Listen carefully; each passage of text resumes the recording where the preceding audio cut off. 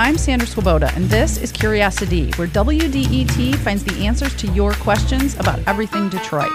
Listener Bailey Townsend is curious about the name of the international waterway that flows from Lake St. Clair to Lake Erie, between downtown and Windsor. My question is, why is Detroit River called Detroit River when it's actually a strait? A strait is defined as a navigable waterway that connects two larger bodies of water. So Bailey is technically right. It is a strait. But it's also a river, which is a natural stream or flow of water larger than a creek. And Michigan State University's chair of Geography, Environment, and Spatial Science, Alan Abergast, says the Detroit River is unique. It is both. A strait is a body of flowing water that connects two large lakes. At a local level, it feels more like a river, right? When you're by the Rensen or you're walking along the stream there, it looks and feels like a river. You can see the other side easily. And so in that sense, people think of it as a river, but in fact, it's both. To find out why it's named a river and not a strait, we need some 300-year-old history. Well, you have to go back to understand both the occupation by the French in this area and then by the British. That's Wayne State University's Linda Littagott. She teaches a History of Michigan course, and she's well-versed in the story of Frenchman Antoine Cadillac, who landed near what's now Hart Plaza. He established Fort Pontchartrain, which was the first permanent settlement on those banks. Cadillac, or one of his men, drew a map of the area, but they did not name the waterway on it. That came a few years later, on a 1730s map, when it was first labeled Detroit-Erie, or the Straits of Erie. In French, Detroit means straits, and Erie, or Erie, is the lake to the south.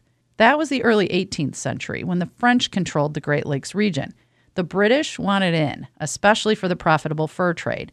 So the two countries fought, and eventually by mid-century, the power shifted. The French lose control of the whole Great Lakes area, so they're gone. But the Frenchmen had been the ones charting the region. For the 300th anniversary of Cadillac's landing in 2001, Brian Dunnigan collected their maps and other drawings of Detroit. He published them in a book called Frontier Metropolis. The use of the word strait in the name seems to disappear in about the 1740s when the French maps, the last 10 years or so of French occupation, start to refer to it as the Rivière de Detroit or the Detroit River. Dunnigan is the Associate Director and Curator of Maps at the William Clements Library at the University of Michigan.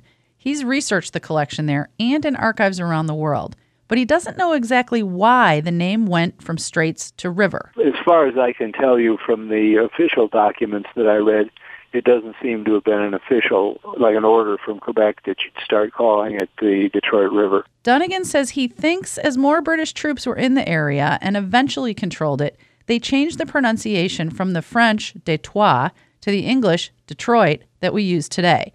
So they needed the river moniker to complete the translation. The English referred to it usually, in fact almost always, as the Detroit River, and their maps use that term almost completely. But the name Detroit River might have a linguistic explanation too. Ann Duggan is the chair of Classical and Modern Languages, Literatures, and Culture at Wayne State University. She's also a professor of French.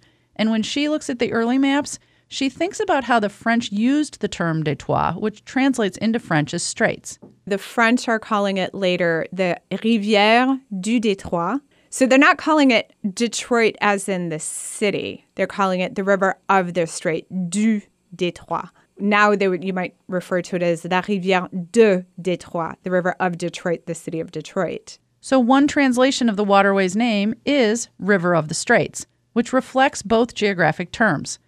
But does it matter what it's called? Admiralty attorney Gary Bond has wondered that in the course of his legal work. He's based in the Detroit area, and he represents injured freighter crew and maritime workers around the world. Bond brought the paperwork from a case he had on the Detroit River, the 2001 capsizing of the J.W. Westcott II as the mailboat approached a freighter. 2 people died, and their families hired Bond to represent them. Bond says he researched whether the straits or river designation would matter in the context of the case. He found legal grounding in a geographic designation from the federal government. It was determined that the Detroit River was part of a restricted waterway plan through an act of Congress that was enacted by President Dwight D. Eisenhower. That federal law, the Great Lakes Pilotage Act of 1960, applies to both types of waterways. And Vaughn answered his own question about what the waterway is. Both. That's where that was really put to bed. Is it a strait? Is it a river? In the end, it didn't really matter. For more about the Detroit River, visit wdet.org/curious. There you can let us know what you're curious about in Detroit or the region. Thanks for listening. I'm Sandra Swoboda.